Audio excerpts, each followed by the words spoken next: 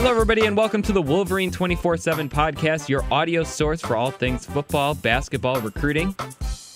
I'm your host, Zach Shaw. Joining me on the line are fellow Wolverine 24/7 Michigan beat writers Steve Lorenz and Isaiah Hull. Having a good time with this podcast so far. Loving the positive feedback we've gotten, and our readership is up. We're averaging now about 3,000 listeners per episode, so that's obviously great to hear. We'll try to keep it going as we enter fall camp and football practice. Entering the final month of the summer. We do have two summer-related questions that we'll get to first, and then we've got lots to talk about Michigan football and a little bit about Michigan basketball as well. We'll start with Star Fox. We'll get our off-topic questions out of the way first to help break the ice.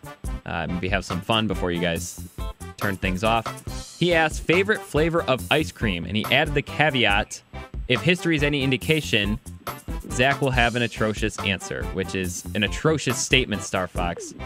But I'll let you guys go first. Favorite flavors of ice cream? Probably just like chocolate chip cookie dough. It's really, it's my favorite flavor of ice cream. Really no elaboration there. I don't really eat ice cream that much anymore, but I guess if I had one and it was like you had any choice, probably be a good old fashioned chocolate chip cookie dough ice cream. Isaiah? I don't really have like a favorite per se. It's one of those things with ice cream where it's like most of it's good for the most part. But I'd probably say something like a Moose Tracks, just because I like peanut butter cups and caramel a lot. Like a salted caramel type deal, like a salted caramel gelato or something like that. Usually, pretty good. So, yeah. What's the verdict on Blue Moon? Anybody like Blue Moon ice cream? Is that the blue kind of like minty type? No, I always thought Blue Moon actually had like a cinnamon-ish flavor to it. You guys ever had Blue Moon ice cream? I think so. I think it was fine. There's very few flavors that I don't like of ice cream. Like, I think Superman might be the only one I don't like. I'm with both you guys. I love when there's cookie dough in there. I love when there's caramel. Pretzels. I've had like ice cream with like pretzel in it. That was actually pretty good. Yeah, I've had that too. That's awesome. Peanut butter cups. I used to be very, very much in the lines of like, just give me the vanilla or like the butter pecan. But as I've gotten older, I've wanted more of the substance and the sugary stuff. So, no, but butter pecan is like the tab of ice creams. I feel like just nothing about it like is appealing to me. Nope, I agree. Yeah, I like some of the artisan types when you get into kind of this is going to sound way off the wall, but kind of like a lavender type or something like that. Got a couple things like that I think I've had lavender and I don't recall liking it. Yeah. Just give me Isaiah, you should go to Blank Slate in Ann Arbor. It's got all the bougie flavors. Yeah, I've heard that. I haven't been there yet though. 2 blocks away. Yeah. Oh, go ahead. No, I was going to say, kind of losing my... so Moose Tracks ice cream, though, the peanut butter cups are what always get all the lava. I actually always like the solid pieces of chocolate that are inside of those. There's something about it that I always liked, I guess. But again, I haven't had a bowl of Moose Tracks ice cream. And I am a bowl guy. I'm not a cone guy at all. I was going to say, because you get the chocolate chunks in the cone, suddenly I've had very messy, literally messy situations because the chocolate will I'll be trying to eat some of the chocolate and it breaks the cone and suddenly the walls have broken and the ice cream is melting in my hands. So when it's a cone, I like to keep it at least relatively civil, like a chocolate chip cookie dough or pralines and cream or something of that nature. What's with these nut flavored ice creams, man? Like pralines and cream does not sound good at all. Dude, it's delicious. No, it's got I don't even know what pralines are. There's my atrocious answer. I don't actually know what they are, but you get that at Washtenaw Dairy or something. It's quite pralines tasty. Are essentially like pecan, it's a coating of butter and sugar essentially. Okay. And some salt and whatever on a pecan or whatever that makes a praline.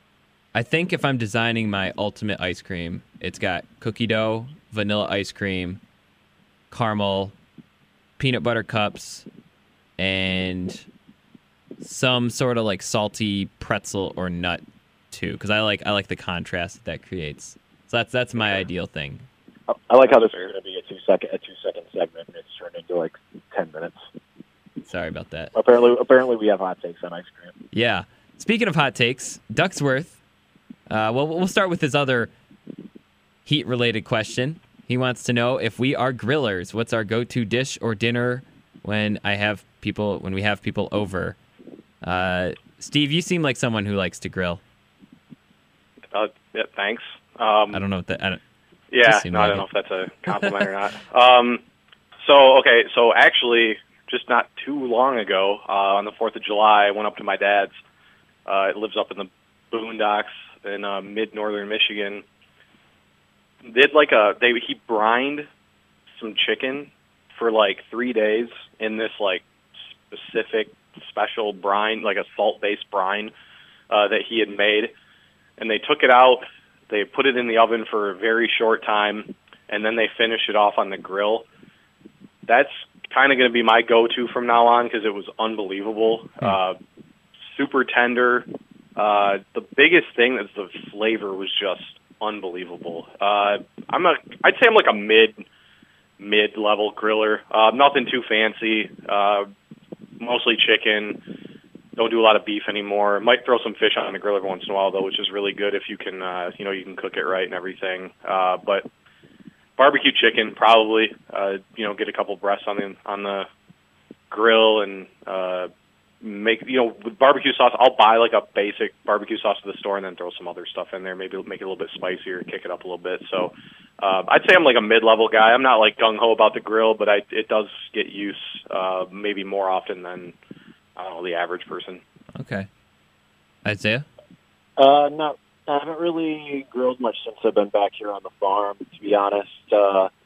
Lots of, seems like anytime I bring out we do have a grill, but anytime I bring out the grill, it just like attracts a bunch of bees and stuff and whatever, so I haven't really done it much here. But last when I was in California and had a grill on my porch and everything, I used to, it was always about burgers pretty much, and I used to hand chop the beef. I get like a chuck steak and hand chop it, and sometimes I'd maybe smoke it a little bit before throwing it out onto the grill, so just get a little bit of that flavor. But it was actually usually more about the toppings more so. I've always been like a kind of a gourmet toppings thing. Like I know the beef should stand on its own, but like I've kind of like always been kind of like, well, let's throw a little bit of lobster with some like bacon in it or something like that, or like just house-made guacamole type thing. So it's always been kind of like a mixed use idea. So it's probably less about the grill and kind of more about just the ingredients as a whole. Yeah, I have grilled. I just find it too time consuming and a little stressful. Like, so I honestly have just switched to, I'll make tacos, or I made like a bajillion tacos for the Super Bowl this past year.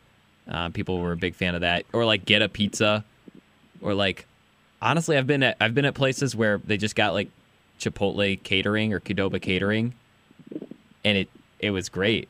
So I'm there's my atrocious answer, Star Fox. Not as into grilling as these two were.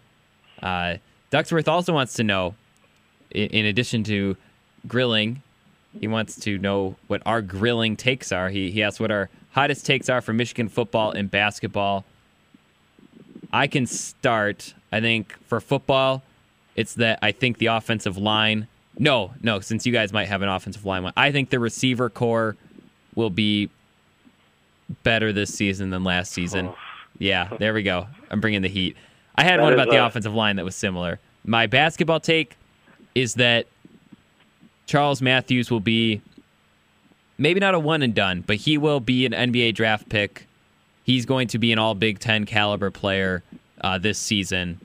I saw him a couple times in open practices, and obviously rumors are always high on the red shirt guys. Like, oh, he's the best player because, he hasn't been seen yet.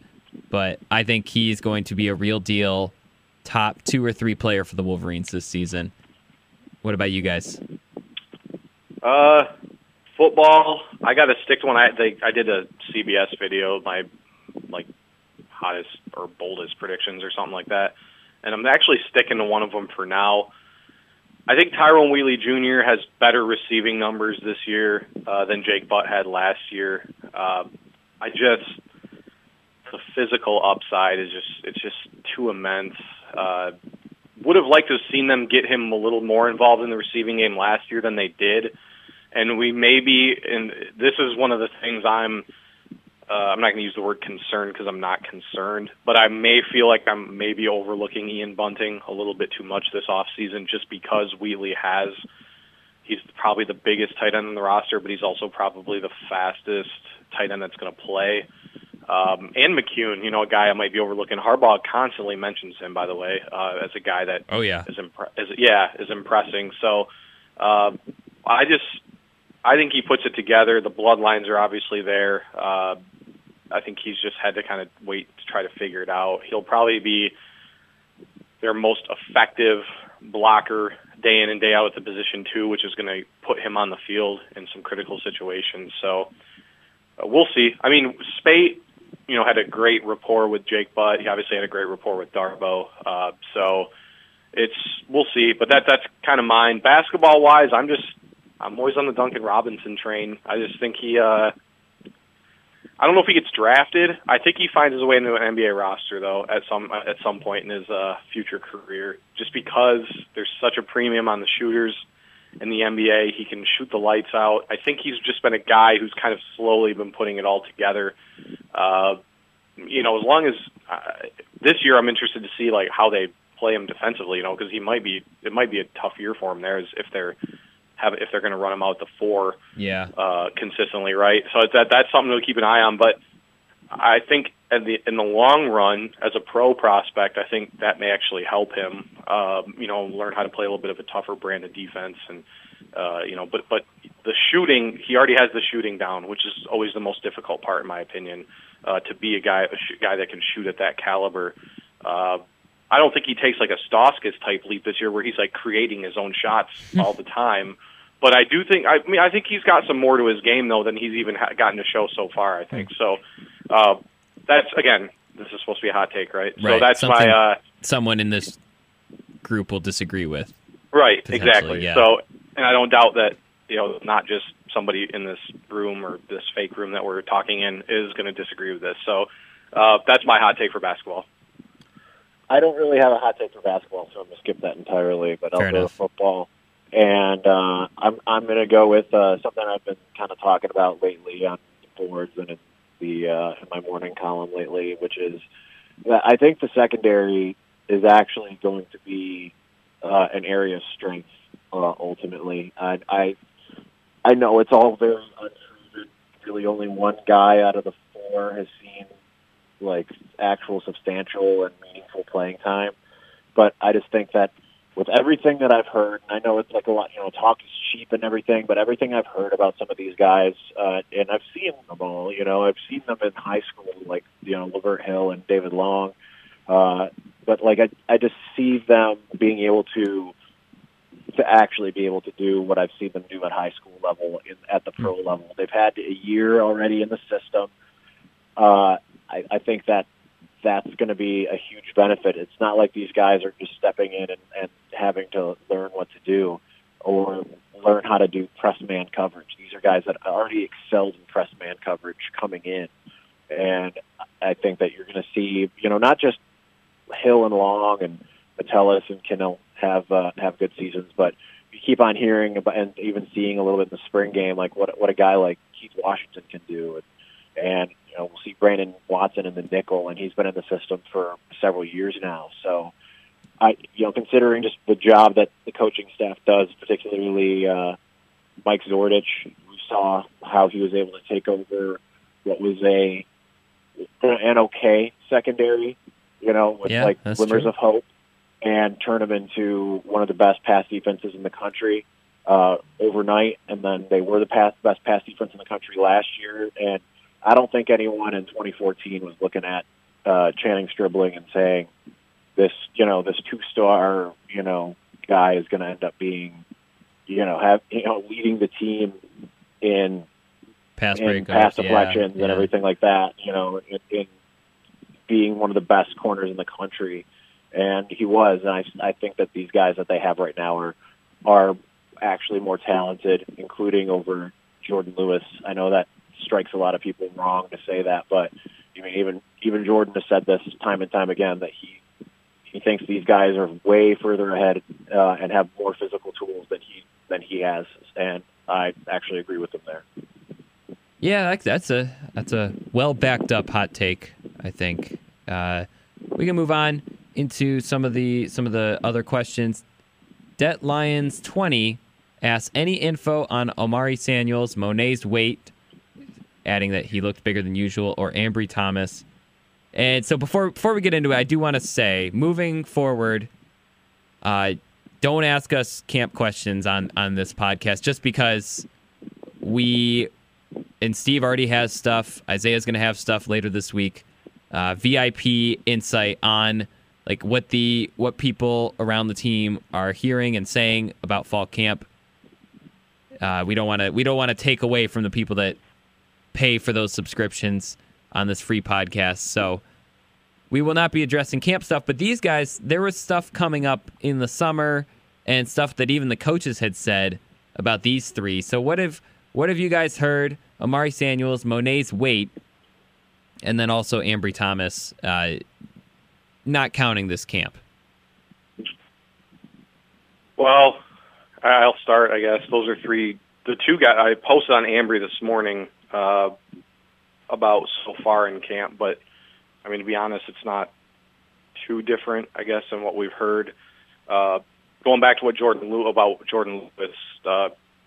Jordan has said that about Lavert Hill and Ambry Thomas, and he's been saying it for a really long time. So I think Thomas is a guy who's going to get there eventually. It could be this year. Again, they're just putting the pads on today. So whatever's happened in the first 2 days of camp is, in my opinion, minimal. I mean, this is walkthrough stuff. So if anybody's impressing, it's either because they just look physically ready or because they may have, had their nose in the playbook all summer long and come in and they know what their role is, or they know what they how to perform within the defense or offense. So minimal stuff at this point. But with Ambry, I think his time is coming eventually.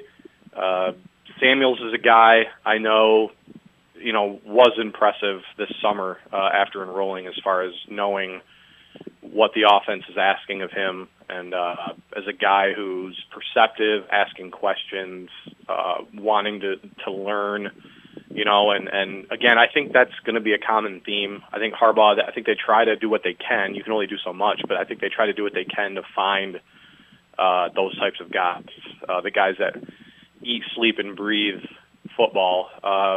Kurt Taylor comes to mind as a guy that kind of fits that mold too, So, and with Monet, the one that I think most people probably care about or asking about, I assume that he'll probably need to shed some weight. I know that video they released the other day didn't maybe paint him in the best light as far as being in playing shape, but I think he's a plug. I think he's a guy that sits right in the middle as sort of a run plug. I mean, that's really where you want him if you're going to put him next to Hurst anyway. So whether that means his snap count won't be as high as maybe people expected, and I don't know. We don't know what the coach's exact role for him is this season. I don't know. I'm torn on it because they don't have the depth necessarily to afford to kind of use him in that fashion. But again, we don't know. We don't know what James Hudson's going to look like. We don't know what Aubrey Solomon is going to look like. We don't know what Michael Dwumfor is going to look like. So. Or even Carl Myers, is a guy that I know a preferred walk-on that the staff really, really likes and got considerable playing time last year. So kind of one of the mysteries of camp, one that I'm sure we'll be digging on going forward. I mean, you want to know. I know people want to know, so that's kind of our job. But still unknown. It's, again, 2 days in, you don't learn anything. That's the one thing, you reach out, you try to find out what's going on. The normal answer you get is like, well, we don't even have pads on yet. Like, there's nothing to really, there's some guys that look impressive physically, but, as far as like, we don't know who's going to win the cornerback battle yet, or, no. that type of stuff. Yeah. Like, you're not going to learn anything of any substantive thing about anybody at this point. It's the second stinking day of camp. So, Isaiah, anything to add? Well, that's actually to that last point that we don't know anything. I wrote about that in this morning's column. Is that was kind of my takeaway from talking to one of my best sources close to the team is these first few aren't about, let's go out there and find a guy. It's not about who's impressing or whatever. It really is about just kind of establishing the culture, keeping in mind that, they're getting these guys back from, several months of them, working on their own. If they're even doing that to that point, they've let them, free for the most part. And, they've been working with strength coach Kevin Tolbert, something I've talked about. Like, he's kind of criminally underrated as a guy on the staff that really is helping mold these guys. And I know that they've been going a lot harder this particular summer than they have in the past. Kind of comes on the heels of Harbaugh at Big Ten Media Days last week saying that they felt that those last, losing 3 to 4 was a failure, and they needed to, as a coaching staff, kind of, pour a little bit more into it. So that's one of the ways that they are doing it. As a result, what you're seeing is that they're kind of dipping their toes into the water, proverbially speaking, with the way that they're kind of treating this fall camp, from what I've heard. So it's really hard to kind of say, this guy's, going to be looking like this or looking like that, really, until you get into the meat of it. Like Steve said, putting on the pads today and everything. So that's going to be where you're going to start to see some of that. But just real quick with Ambry Thomas, guy I've posted on quite a bit this summer, from the same point of Jordan Lewis saying that. That's also something that, and I've written about this several times, but just to reiterate, Belleville coach Jermaine Crowell. Now, Crowell hasn't coached Thomas in the sense that he's, been one of his team coaches. He has pretty good familiarity, obviously, with Levert as well as Jordan, having been the defensive coordinator at Cass Tech. But he has worked out with Thomas and everything, and he's coached against him. And that's one of his biggest things was he was like, this guy is going to be just an absolute monster, just considering that he has everything that Jordan has. He has everything that Levert has, and then some. So he has the ability to do the tight man coverage. He's a bit more athletic. He's taller, and he's bigger, and he's faster. So I will be interested to see if they find a way to get him included. I don't think they necessarily need to, but I'd imagine that they're going to, just considering that he has such a high upside. Yeah, well, we've heard good things about all three, but you hear good things about pretty much everybody this time of year. So as camp whittles down, I think Harbaugh said, 8 to 15 days is kind of when you start to see the starters emerge. Be sure to, if you haven't already, sign up, get all of our VIP insight from fall camp and a whole lot more at michigan.247sports.com. We got a couple more questions, less about specific players, more about one specific unit that is an interesting one because there is coaching change, there is a lost starter, but there is a lot of optimism about the unit in general. The running game will start. Well, we'll list all the questions first, and then we'll get into these discussions. Max J. Gordon wants to know, who do we think will be the short yardage carry guy with De'Veon Smith being gone? And then Dizzo said, would you rather have a featured running back that gets 260 carries, 20 carries a game, or have a committee of running backs getting 5 to 10 touches each? He also asks, do we think Michigan will have a 1,000-yard running back this season? So I guess we can kind of just do a quick breakdown. I guess starting with do you think it's going to be, Chris Evans has bulked up. He's gained about 8 pounds. Not that it sounds like very little, but it can mean a lot. It could be the difference between, 12 carries and 16 carries. Do we think it's going to be one guy and a bunch to follow, or do we think that they're going to stick with the by committee that they had at the beginning of last season? Isaiah, you had a story about Chris Evans today, so I'll have you go first. Well, even with Wheatley's departure as the the running backs coach. I do think they're going to continue to have that philosophy of more the merrier. I mean, they do have a stable of backs that's just kind of insanely loaded, whether it looks like it or not, considering that we haven't seen one of those guys like truly emerge as a go-to option. I think the obvious thing would be to see them rotate, but if the guy gets the hot hand, then you just kind of ride that hot hand. As far as the 1,000 yards back, I don't think that anyone's going to get there, but I think that's just going to be because of limited touches overall. I just think they're going to spread the wealth. They just have too much going on in the backfield there, and they all have such different styles. That pretty much every single back has a different style than the next. And to that note, I would imagine this is really just hypothetical. Really, honestly, I would imagine Kareem Walker would be the guy that would be that short yardage back. He's a guy that Harbaugh said during Big Ten Media Days hits the hole harder than anyone else. He's bulked up as well. He's up to 220, so that's a guy that I would say really has an opportunity to establish that role as a between the tackles type guy. Steve? Yeah.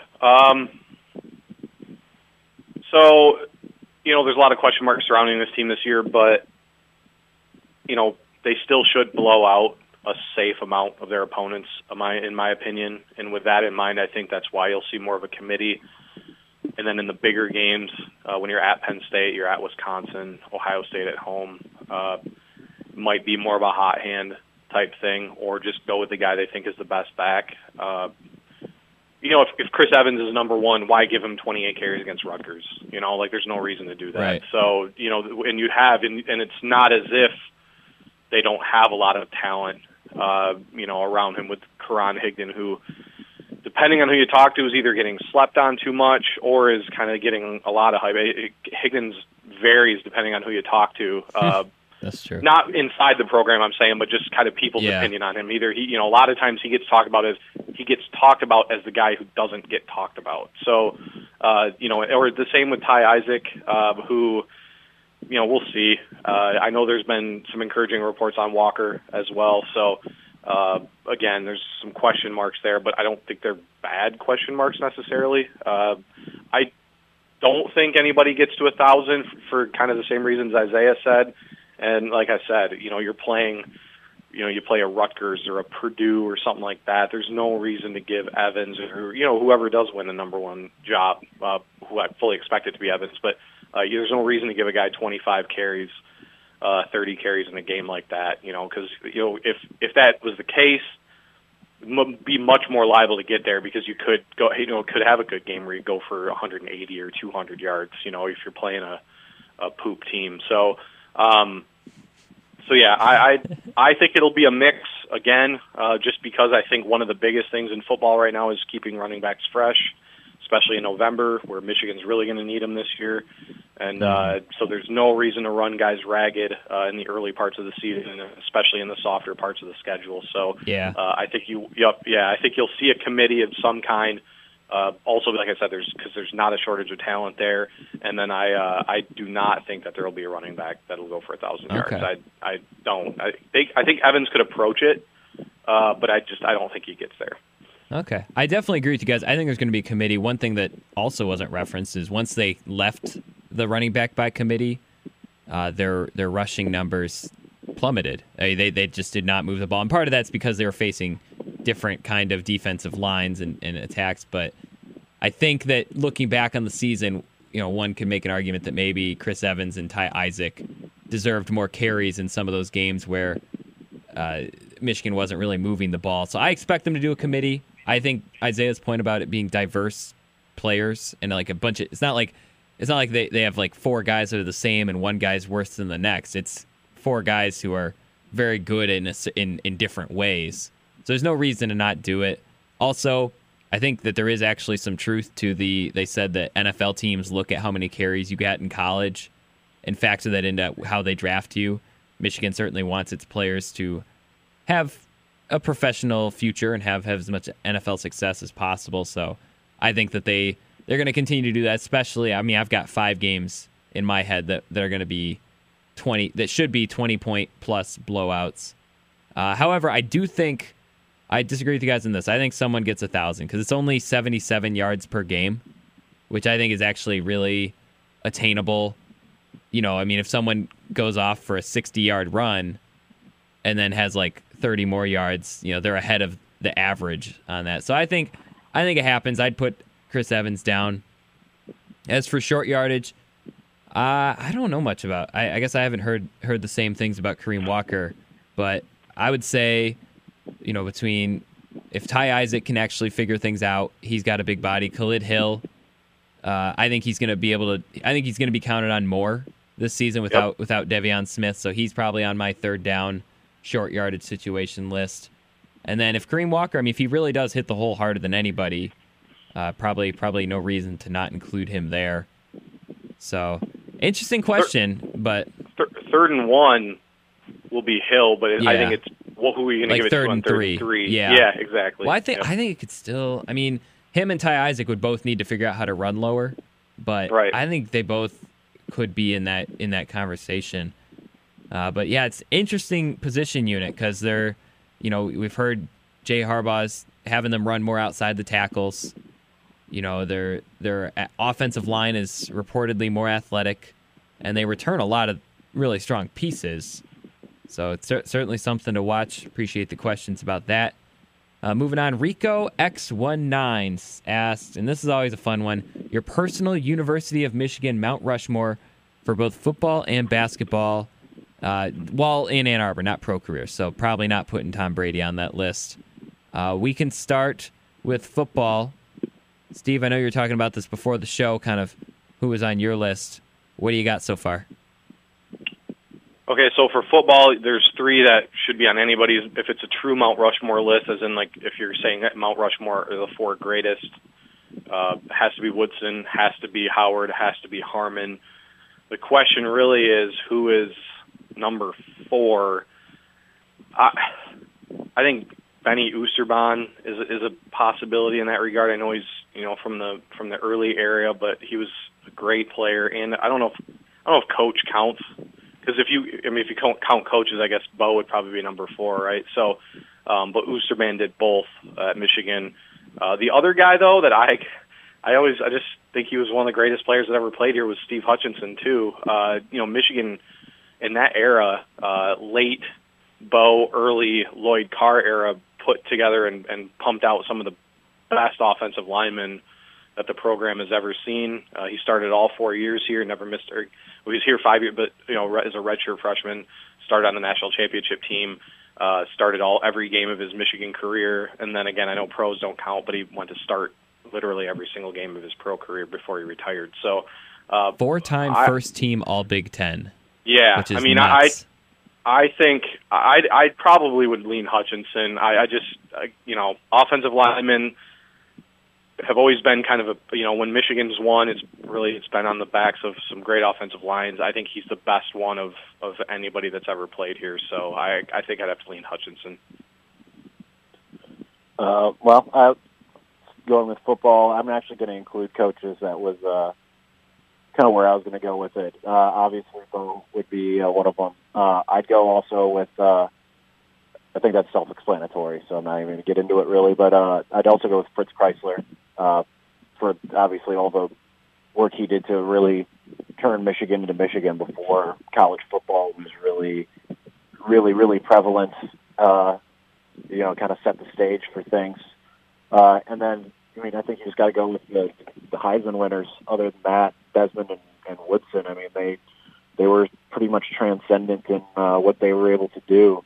I wasn't really following football as much in the Woodson days, unfortunately. I just kind of wasn't really a sports fan for a couple of years. So I didn't really get to see it live, but, looking back and getting to watch some of the highlights and everything that he did is just kind of mesmerizing. Obviously, being the only defensive player to win a Heisman, that's special in and of itself. I do remember watching Desmond when I was younger. I am unfortunately old enough to remember watching Desmond live quite a bit. But again, just a guy that really just phenomenal what he was able to do on the field, and still a great ambassador for Michigan football even after the fact. So that would be my choice. Yeah, I'm trying to think who was missed, because I think Steve actually kind of nailed it with the players. I mean, look at who did the most. As far as winning a championship helps. Right. Being All-American multiple years in a row is big, and so being a part of a very good team and being a very good player on a very good team. So that's probably my four would probably be the 3 Heisman winners and Oosterbaan. I no disrespect to Steve Hutchinson, I just haven't looked into him enough, but obviously 4 first-team All-Big Ten awards kind of speaks for itself.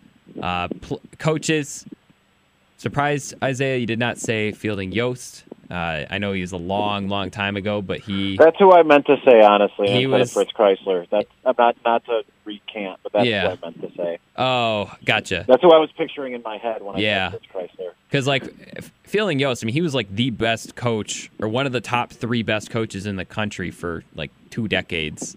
That's very hard to do, especially in a time where football was really changing. They implemented the forward pass mid-career, and he just kept winning titles. It's kind of all right. But Fritz Chrysler obviously did a lot too, and implemented one-way players that only play offense and defense. So, innovator in his own right. Basketball, Isaiah, you can be exempt if you wish. Obviously, the 2 player of the years in history, Trey Burke, Cassie Russell, come to mind. Steve, who else is on that list for you? So I had Glenn Rice as one, definitely. Legendary NCAA tournament run. A guy, yeah, I think those 3 guys are pretty much it. Besides that, it's hard to say. It could be Rudy Tomjanovich. Could be Bill Bunting. There's a few of the older era guys I think that maybe fit it a little bit better. I'm pretty much naming the jerseys who are up in the rafters right now, but I think the 4th one in basketball is really difficult. I wouldn't put a Stauskas or obviously a Hardaway or a Glenn Robinson or any of those guys in there. I'd probably lean back more towards the older eras. I guess I'd probably say Bunting if I had to choose. But the other 3, I think, are, again, just like football, I think the first 3 are pretty much have to be those 3 guys, in my opinion. No, I think that top 3, and you mentioned guys in the rafters, I assume Trey Burke's going to end up in the rafters pretty soon. Yep. You win National Player of the Year, get within a game of the national title. That's stuff Michigan, historically speaking, you talk Trey Burke, Glenn Rice, Cassie Russell, they've been a part of almost all of those games where they were a game away from the national title. I'm looking, trying to think who else on the list. I know some fans are going to be mad if I put Chris Webber in there because he only stayed for 2 years, but he was consensus All-American. Michigan has not had very many of those players. Bill Bunting was on the second team. Tomjanovich was second team. Jalen Rose, second team. Gary Grant was a first team, so maybe he's a guy. Gary Grant should be in there too. Yeah, another one. Yeah, he should be in that conversation. Ricky Green, and then that's really it. As far as guys. So yeah, I agree that fourth slot is tougher. I'd probably give it to Chris Webber just because, partly because I, haven't researched Rudy Tomjanovich that much, but Chris Webber was the best player in the country. You can make a serious argument that he was the best player in the country for 2 years, and he's only here for 2 years. So instant impact and a pretty high impact as well. So those are our Mount Rushmores, Rico. Hope you enjoy them. I'll go with Zach, by the way, 100%, because I put Chris Webber in there with regardless of the 2 years or the stigma attached to now. I remember watching those games, and I do think he was the best player in the country at that time. Yeah, and that's kind of what the list is who was just the best in their era, because you can't say Cassie Russell would get wrecked in today's game. Maybe he would, but he was the best around, outside of future NBA Hall of Famers when he was playing. So that's our Mount Rushmore. Got one more topic to do here, and it comes from TWSWBC. I don't know what that means, but that's their name. It said, name one draft-eligible underclassman that no one is talking about that could have a monster season and have a serious decision to stay or be drafted. Not a huge junior class as far as the class of 2015. There are some redshirt 2014 guys that are in the conversation. Steve, I'll let you go first and name one guy you think could do it. So I think because we already kind of talked about this a little bit. I think Isaiah's answers are probably actually more accurate than mine. But I'm going back to the Tyrone Wheatley Jr. The 14 and 15 classes they're either gone or they haven't made a massive impact yet. I think Wheatley Jr., I'm going kind of back to the same reason why I made my bold prediction around him. I just think the ceiling is super high. I think he's a guy that could have a huge breakout season. It's just it'll be a matter, in my opinion, I think, and that's why the Florida game is so important for a lot of these players is I think they're just going to have a taste of success on the big stage. I think that's a real thing. I think there are guys that once they figure it out, I know that's a very cliche way of saying it, but I think they're just on the big stage in a big game. If you can make some plays and make an impact, I think your confidence builds from there. You become more comfortable in your abilities. So, I think he's that type of guy where if he maybe comes out against Florida, has a good game, which I definitely think he can against their linebacker core, who I believe replaces at least two of their starters. Are you talking Florida's linebackers? Yeah. Yeah, they replace... it might be all three, but basically it was something like three of their top four are gone. Right. Yeah. Right. So, there's going to be opportunities there in the middle of the field. And again, I don't even know if he's a guy, a linebacker, you're going to put a linebacker on. He's going to be a lot faster than most linebackers. And if the linebacker's fast enough to cover him, he ain't going to be even close to as big as he is. So he's just a matchup nightmare. I think if he exploits that and figures it out, I think he has a massive season this year. Especially, again, we just know how much they love to use the tight end, how much it opens up things for everybody else. I think he could fit that mold for sure. All right. Well, I had two answers in the pre-show, but obviously I'm only going to go with one because of the strictures of the question here. But I'm going to go with one that's more likely to be unpopular, which is Wilton Speight, redshirt junior, quarterback, Michigan, to potentially be a guy that could be drafted for the sake of, if Michigan does well, it will likely be because Wilton Speight does well. If there's a young line, not young lineman, but younger player that's draft eligible looking to go into the draft this season, it's most likely because there was some wild success on one side of the ball. I think we already know that the defense is probably going to be the more likely side of it all, but if the offense comes together, then we'll really see Michigan take off. I think Speight has the most to either gain or lose going into the season because if he plays the way that he's capable of playing and the way the staff thinks he can play, he could be a guy that really could make that jump to the NFL this upcoming season. He checks a lot of draft boxes. Yeah. I mean, he's got a lot that could really translate well to the next level if he can be consistent. It's just a matter of that. So it's to me that would be the guy that I would be looking out for. I know that's not going to be a popular answer because a lot of people are kind of looking back over his shoulder at the guys behind him. But I think that's the best case scenario if you're a Michigan fan as well. Is if Speight has a monster year and goes to the draft. I mean that's kind of what you're going to want to see with the kind of guys they're bringing in anyway, for pretty much the rest of the Harbaugh era, I'd imagine.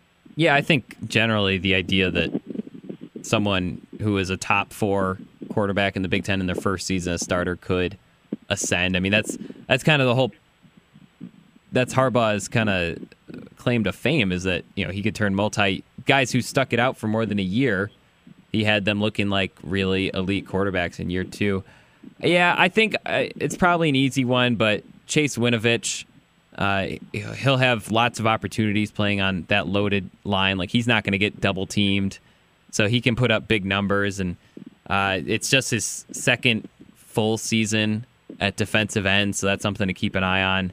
But I agree with Steve. I mean, there's really, in the 2014-2015 classes, they're either gone or something, clearly went wrong, or they're just kind of in the middle. I'm looking at the top 2014 guys. Mason Cole, Jabril Peppers, Brian Monet, obviously. Drake Harris could be an interesting one too. Yeah.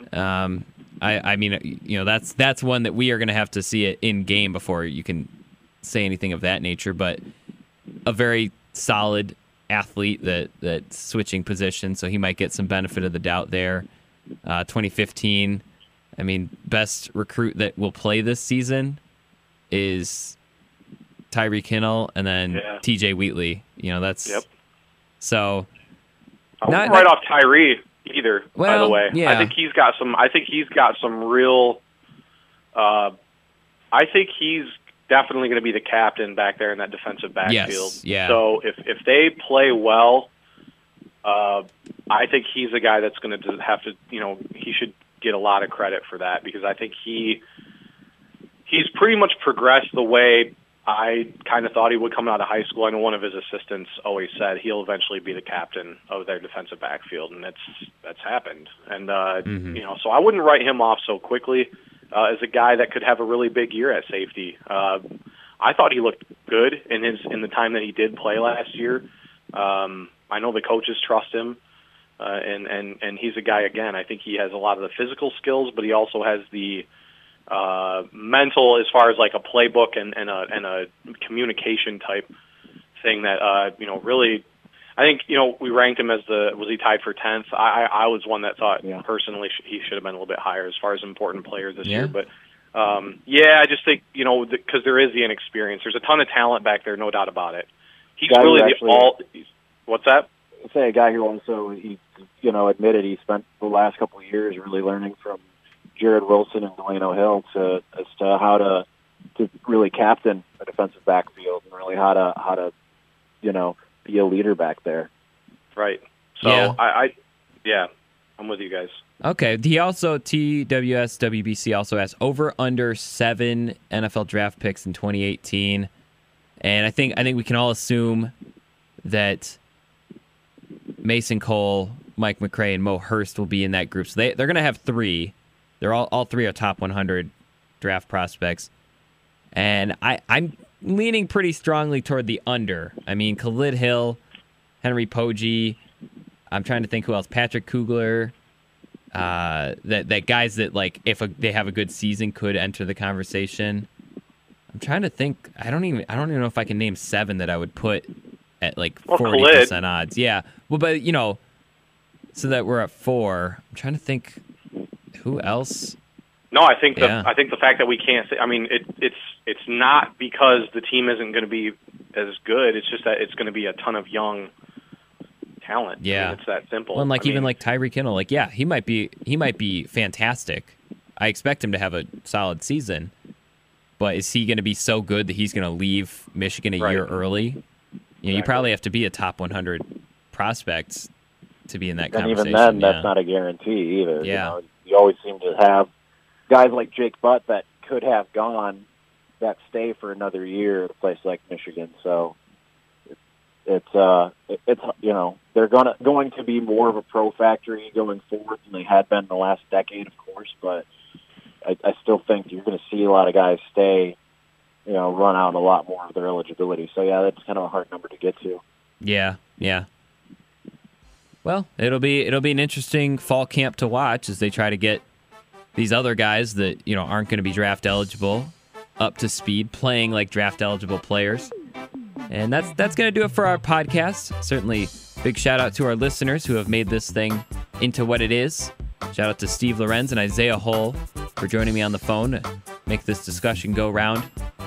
And each week, each one of these will be a little bit closer to football season. So certainly everyone can get excited about that.